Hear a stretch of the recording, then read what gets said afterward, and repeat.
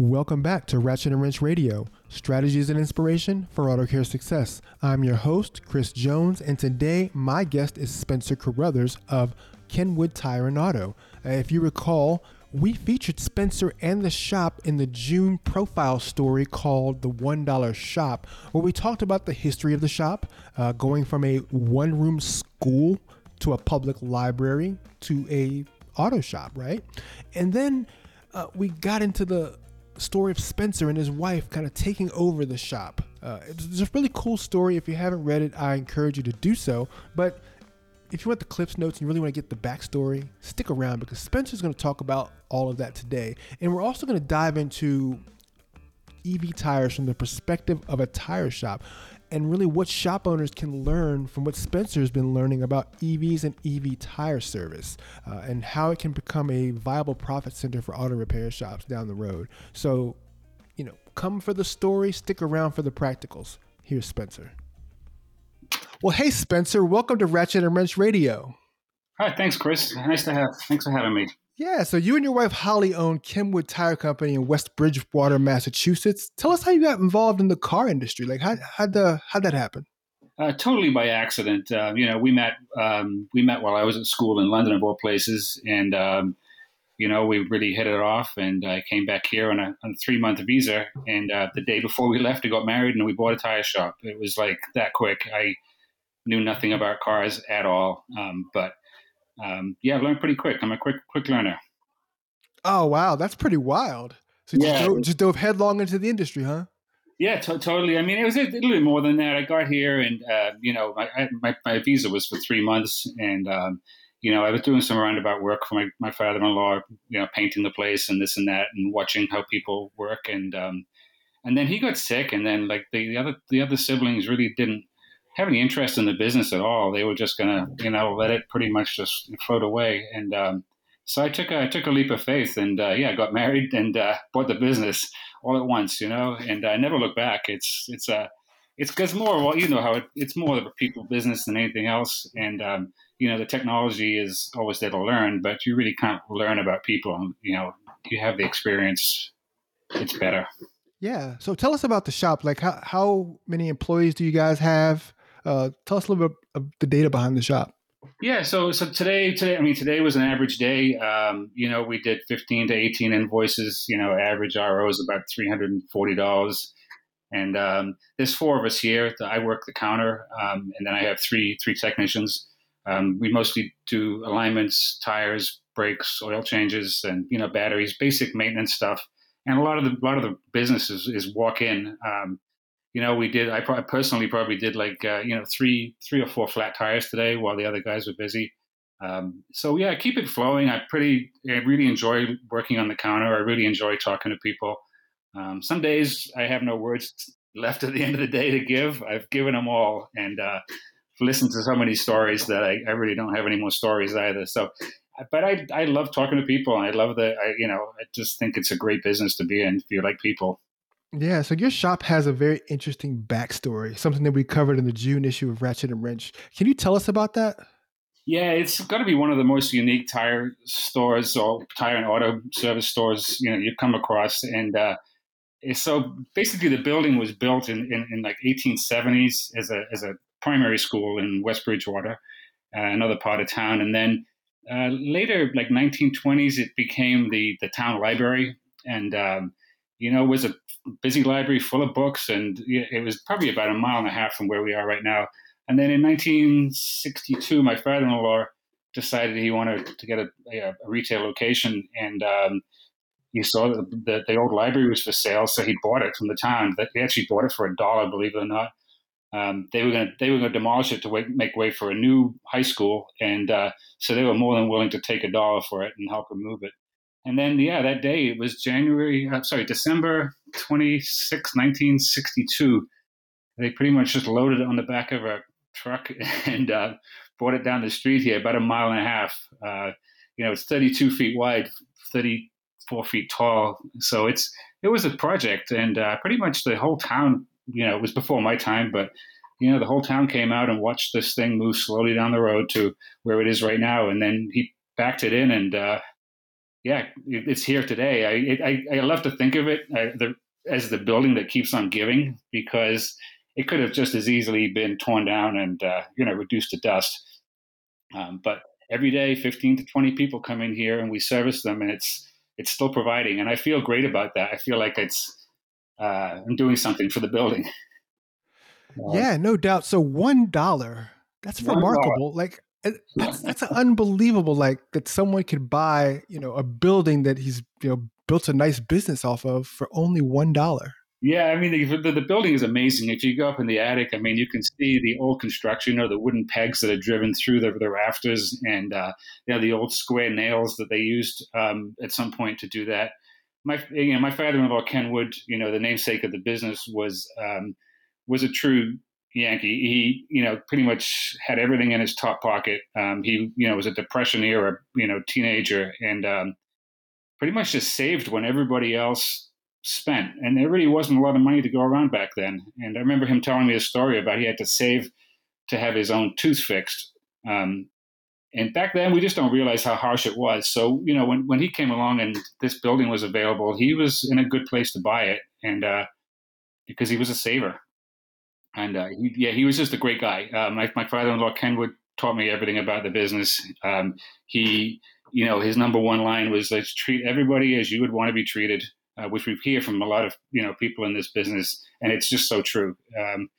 And that was pretty much all he taught me. I mean, he didn't teach me the technical stuff, but it was just about people and making people feel special, making people feel wanted, and yeah, I just think that I get off on that. I get off on the fact that I give them more than they expect, and somehow it gives me pleasure. Yeah. So Mr. Wood was an old tire man, though, right? He was an old tire salesman Yeah, who bought the building. So how did he parlay, going from sales to actually running an actual, full on business? who can? My Yes. father? Yeah, um, I don't know. He just loved tires. His family was always in the tire business. That's how they made it, and then mostly he's buying and selling, recaps and tubes. Um, old school stuff, white walls, snow tires, recaps. Yeah. And he just, he just liked to take care of people too. We were very alike in that way. And yeah, people liked him. They thought he was honest. And that's how he made his reputation. And he was honest. And, we still are. Yeah. So the shop relocated, in 1962 after purchase. How long did it take him to get everything kind of set up and ready to go to actually start taking customers from the time he moved it?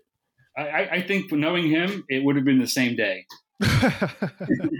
No, and even if he had to be outside doing it from the side of a trailer, he'd be doing it. But yeah, he added on a little bit later.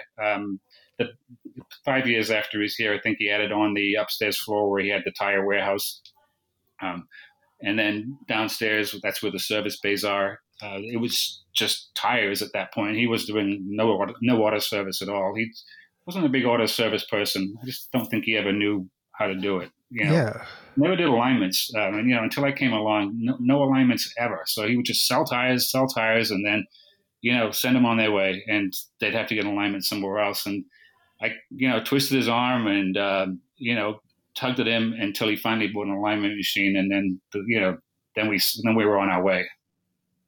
Oh, Yeah, he never liked tires. He never liked alignments. He's always liked, he'd like to buy something for $1 and sell it for $1.50. He'd like to make things in small increments. Another thing he taught me was that, always look for the small accounts, the big accounts, the national accounts, the guys with 50 vans that you think are paying the bills. Something could happen and they may not be there tomorrow, and you just lose such a big chunk of your business. So take care of the individual and let the individual tell other individuals. And that's totally my philosophy too. that's a great lesson. Yeah, it's a good. I mean, you never know who people are. You just I mean, I do this every day, and you just never know. Somebody new walks in, and you don't know who they are. You don't know who they're related to. You don't know how their day's going. All you're there for is to take care of their problem, Yeah. and then they go off and tell somebody else, and it's just like it's a perpetual kind of thing. Once you get into the groove of taking care of people and then telling everybody else, you become indispensable, and then the business perpetuates. Right. Now, of course, the shop is steeped in history. Like, what sort of run-ins have you had with history since you've been in the shop? I know you mentioned, and I think I've seen a photo of you like looking at like some actual pencil sketchings in the rafters. What are some other like neat things that you've seen, in the shop or embedded in the shop? Yeah, I mean, when I first there, I thought it was haunted. There was a little corner of the building where the bathroom is and goes upstairs, and occasionally it would send shivers down my spine. I don't know why, and I'm not a believer. I'm a bit of a skeptic with that, but I felt something, and so who knows? It was a schoolhouse, and who knows the shenanigans that went on here. But yeah, we're actually renovating the rooms now upstairs and just pulling away, some of the old horsehair plaster to do some insulation and stuff. It's just amazing that the methods they used, the 32-foot long, 10 by 10, pieces of wood that you just couldn't find anywhere today. And I stand around and I'm in awe of this place. I totally am in awe. And I don't think I'd like to work in a shop in a store with a concrete floor. Ours squeaks. It's got little floorboards, and every time somebody comes in, it squeaks. I like that little personal touches. It becomes unique. Yes. How has the shop been preserved, like in its original structure, and incorporated into like kind of the modern look and feel today? Like, how have you guys like kind of balanced the two of those so that you're not like making a shop that's overly modern, but you still honor a lot of that like historical architecture, that historical feel, and you know what I mean? Yeah, when you pull up to the building, you totally know it's a colonial shape. It looks like a library, and people walk in, and it's just a big open space full of plants. We're plant lovers. We love cactuses. We love cacti. We just love all kinds of things that are unique. We did new windows, big, huge new windows for we insulated the walls. Everything's really like good. We took out the old knob and tube wiring they used to have. So we've definitely done some improvements, but really haven't changed the color inside is yellow, pretty much the same as it used to be, as far as we can tell. There was no color pictures, but we think it's yellow. And we've just done like the waiting room has become like a comfort zone for people. A lot of people wait for service, and we totally encourage that too, because a lot of our services aren't like big long services. You could wait for a set of tires and alignments. So everything's got creature comforts. We've got the TV cable and stuff like that, but it's not in your face. It's not like it's there, and the waiting room is separate to where the sales area is, and I wouldn't have it any other way. I just think it's great for people to have their own space, with their own Wi-Fi, and just let them relax as much as possible. I have people all the time who fall asleep in the chairs, and I have people all the time who come in and do their work here and don't want to leave once the job is done. It's a quiet space. The ambiance is really good. It's very quiet. A lot of people don't get that at home. If you're working from home nowadays, there's probably a lot of stuff going on at the same time. So people come here and have got no problem spending 2 hours waiting for stuff because it's a unique space and it makes them feel good. Yeah, so yeah, I was going to ask you that. I imagine people really love the building because I really enjoy like old buildings. I think they're so cool. Like when a coffee shop will open up in like a historic building or something. It's just a neat atmosphere to be in. Yeah, it really is. You can really soak up the history too. A lot of places just don't have that kind of like open space. Open space with the little lights hanging down. We could modernize it. We could put ceiling lights in there. We could recess lights and stuff like that. But I like it the way it is. I definitely like it the way it is, and it's very unique. And people are just blown away when they come. First time customers blown away when they see this place because it's just unique. But it's here. It's functional. It's not a hodgepodge. It's a functional space. Yeah. And have you guys ever met any like descendants of like former school children who may have gone to that school? Like Yeah, there was a guy the other day, Billy Wood. His name was. He's actually a relative of my wife's family, who remembers going to not his remembers his aunt going to school here. So he knew exactly where it was, and it was a long time ago. He was pretty up there in age.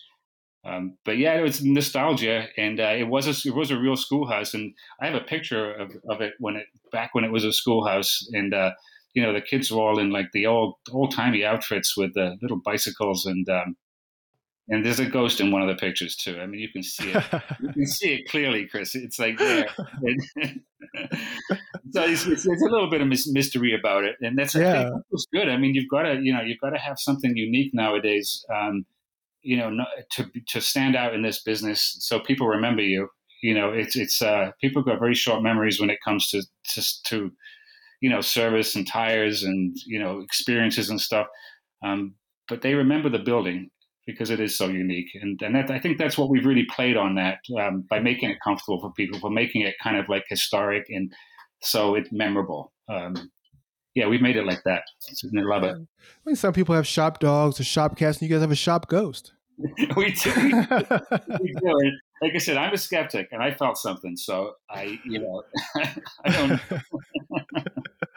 All right. So, oh man, that's great. So let's talk about, the actual shop itself. Like, how was that incorporated into the actual like building itself? Was that an extension of the building? Like, talk to me about how you guys incorporated and built the shop portion. Yeah, it was. The building was put here, and then on the back of the building, it kind of goes down a little hill. So the shops are kind of the shop is kind of one level beneath us, and we have three bays. Three bays, two regular two-post lifts, and then we have a hunter alignment rack in the end bay. So there's three bays, three technicians, very fast moving in and out kind of stuff because we don't do a lot of stuff that takes time and takes up space. But yeah, we make it fun. We make it very efficient. I try to make it efficient. I got no problem working in the shop, when I need to be, and so everything kind of gets done. Light bulbs are changed, because I'm down there helping out. And yeah, we like to spend money on equipment. I love good equipment. Yeah, I love it. So that shop is, it's functional, it's modern, and efficient, but it's totally separate. Although it's joined up, it's separate. I mean, there's a set of stairs going downstairs to the shop that I'm probably on a good day 25 to 40 times up and down the stairs. So I stay fit that way. Keeps my calves in motion. It's an up and down, because the office is upstairs in the old part of the building, and the shop's downstairs, and so there's a lot of up and down. But I don't mind it. There's 13 steps on that thing, and I know exactly how many steps, and I could do it in my sleep. But yeah, that's part of the job, up and down the stairs. And then the warehouse is on top of the shop, and we carry about 500-600 tires back there with a loading dock. We used to carry a lot more tires back in the day, but now it's just we get deliveries so often that it's not necessary. That's a good amount of inventory there. Yeah, we do. I mean, because that's all part of solving people's problems. Yeah. I think is having the tire in stock or having the part in stock when they need it. Instead of I can get that tomorrow for you, and or I can get the next day, or I can get it this afternoon. It's not good enough for some people. Or it's not that it's not good enough. It's just not what they expect. They kind of want it like instantaneously, like everything else nowadays. And providing providing the tires is part of solving their problem. Yeah. You don't want to run out of anything, but it's become harder. It's become harder to stock stuff that people need. We carry a line of just inexpensive private label tires that fit most stuff, and then we carry some brand name stuff too, but nothing like we used to. So And how because was go ahead. Sorry. I was saying back, when I started here, we had probably 15 or 20 sizes that covered like 80% of cars, and now we've got like 80 sizes that probably cover 15% of cars. It just totally the amount of inventory now to have is just a lot. So I think our distributors do a good job, getting us tires 3 times a day if we don't have them. Yeah, so being on the tire side, which I typically cover like the mechanical side. Like, what are some of the things that are impacting that side of the industry right now? Are the new technologies, are the new things that are impacting how you guys do business nowadays? Yeah, I mean, obviously the TPMS was a big deal for us, and we've learned to do that and be good at that.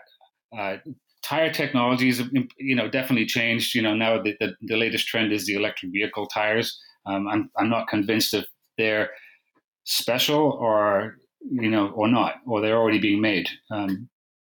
there's a whole new movement to electrical cars, which we're really with electric cars, which we're really going to go after. Not so much in the mechanical side of things, but the suspension, the brakes, the stuff that we're good at. That's what we're going to concentrate on. So EVs are a big deal, and we do repairs. I mean, it's not like we don't do any repairs, but we're probably like I guess 60%, 65% tires, 35% service, and it's just because I'm comfortable doing the services that we do. Like I know how long they take, I know what's involved. I was just never a good person with a technician. That we used to do like timing belts and stuff like that, and I just like did not like that kind of work because I just don't know how to do it. Yeah. So are you guys seeing an influx in EVs? Are you starting to see more EVs and We work are, on yeah, those? yeah. Tesla service around here is it's been pretty spotty. And obviously something like an alignment needs a specialized piece of equipment to do those. So yeah, that and just tire service. The having the equipment to service like 24, 23-inch tires, 22-inch tires without any problems. It's nice to have. We do a lot of road force diagnosis. Other shops send us a lot of stuff that they can't fix, um, wheel runouts and stuff like that. Yeah, it's a good business, and keeping it simple has really helped us, become better at what we do. Yeah. Uh, So do EVs really go through a lot of tire changes? Like, are you oh man, seeing are you seeing a lot of repeat customers? they go through so tires so fast. A set of Michelin Primacy, tires made for a Tesla probably like 25, 30,000 miles would be really good. With some maintenance and they cost them like over $300 each. So if you own one of those vehicles, you really feel the pinch when it comes to buying tires. Uh, I don't know what's special about them, to be honest with you, Chris. I mean, this is like I said, I'm on the fence with this. I don't know if, for example, like tire manufacturer already makes stuff that's compatible with electric vehicles, or whether you do need a special one. I don't know. So I'm still on the fence with that. Okay. But we're learning every day. Every time a car comes in, I'm learning from it. Um, Checking out the tires, checking out the customers, see what kind of maintenance they do. But yeah, definitely a sticker shock with EV tires. That's for sure. Yeah.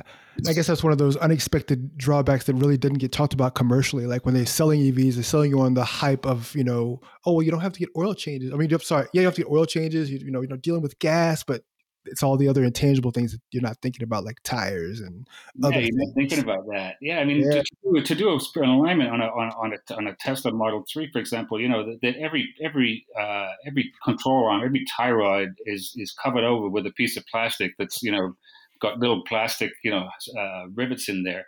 So that four wheel alignment can take a long time. It takes like 2 hours. It can take 2 hours because every time you're going to make an adjustment, you've got to take a panel down and put it back up. It's just a lot more time consuming, but I feel like people are okay to pay for it because they know they got something special. They got a electric vehicle, and alignment's super important. Well, I firmly believe if you can afford the car, you can afford the tires, right? Yeah, I think so. Yeah, I think I so. think so. Yeah, no, I think so. Although every day the sticker shock that people have when I'm recommending tires or selling tires, just a Toyota Rav4, which set of four Michelin tires is probably $1,200, and people are like, what, and they immediately think it's so expensive because it just sounds like a lot, which it is, but they've gone up. It seems like tires have gone up like disproportionately to everything else. They went up at least 20, 25% in the brand name stuff last year. So I'm pretty much the bearer of bad news, you know. And Yeah. the reactions you get, it's and they just know they know that people know there's not a lot of shopping around anymore either. The prices are very transparent on a lot of things, a lot of tires. So it's pretty much just the service that we capitalize on. Yeah, no doubt. I know a lot of mechanical repair shops are looking at tires as a model because they're dealing with having to move into EVs and just where can we recoup some of the loss, and they're looking at tires as maybe that place where they'll recoup some of the lost income from EVs. Yeah, I think so. I mean, it's coming back. Like I said, it's pretty transparent out there. Getting into the tire business now is not a bad idea. because people are going to start going through more tires than they used to, and they're more expensive. But it is specialized. You've really got to have somebody available to take care of a customer's flat tire when they show up, unannounced at 10:30 in the morning when the bays are full. Those are the things that you've got to do to be a tire focused business. Somebody's got a flat tire, they don't want to come back for it. They want it taken care of like now because they are on their way somewhere. And if you can solve that problem for them, then you become the next place they call when they need tires. Right on. Yeah. So, what's next for you guys? What are you guys, going to be up to in the next, year, 2 years, 3 years? Like where do you see your shop going in the future? I'm happy with the way it is, as long as my employees are happy. Before COVID, we had 7 employees. We were working 6 days a week and 5.5 days a week. And it felt like I wasn't getting anywhere, and then the pandemic hit and, we lost a couple of employees who really, wanted to go. So they were gone. And then the end of the pandemic, we were down to 4 of us. But business started getting really good. We went down to 40 hours a week. We started, paying 100% health insurance. We have 3 weeks vacation. Right now we're closing at 2:00 on a Friday, which I feel really guilty about, but it's okay. And, so we really took a step back, and that's something I would have never done if I had thought that it would work. I would never have called that, but going down to 5 days a week and having happier employees, is just so much better to work with. So that's why I'm going to continue the trend. I'm going to try and keep my stress level low, because a lot relies on my health and everybody else's here too. But it's all about just keeping stress level low that's my goal. And the employees too, they're happy. I mean, I thought I would get pushback when you take somebody from, working 48 hours with overtime down to 40 hours. You'd think there'd be a big pay cut or, something like that, but there wasn't. We managed to stay profitable with less employees by specializing the service that we did. So it doesn't matter what you do. I think the specialization is important. You become the go-to person for that. And then we're gonna carry on getting more efficient. Most of my communications with customers every day, most of it is text now. Very rarely do I pick up the phone and take an appointment on the phone, or it's all done online. It's done with text messaging. Any kind of messaging. Like, so I'm trying to become like less phone facing. Because it's a crapshoot. You never know what you're going to get when you pick up the phone. True story. Well, Spencer, thanks so much for your time today. It was great chatting with you, learning about the shop, learning about, your involvement in the shop, the history of the shop, and then just really like the direction of tires. I thought that was a really cool conversation. So thank you so much. You're most welcome. I love your magazine. I listen to the podcast, and I feel like we've all got something in common thanks to your magazine and your podcast. To quote, I was just listening to, was it Alex Dunn from Haley Auto Clinic recently? Yes. And, the line that hit me most out of that was that everyone leaves happy no matter the cost. And I just thought that resonated with me. And I think it probably resonates with like most of the shop owners out there, because it's just so true. It doesn't matter what you have to do to make somebody happy or to make them come back or to, it doesn't matter. There's no cost you can put on that. And I 100%, 110% agree with that. So yeah, I learned a lot from listening to your podcast. I like the younger energy. I feel like a bit of an old fart right now, but I still get excited, and I still get excited about the business. And until I get bored with it, I'm good to stay here. That sounds great. Well, best of luck to you guys, and keep doing great things over there. Thanks. Really appreciate it. And that's going to do it for us here today at Ratchet and Wrench Radio. I'd like to invite you to follow us on our social media channels on Instagram, Facebook, and Twitter, as well as subscribe to our email newsletter, which goes out daily. And you can find that at ratchetandwrench.com. That's RATCHETANDWRENCH.com. And may the rest of your day be the best of your day. And we'll see you next week.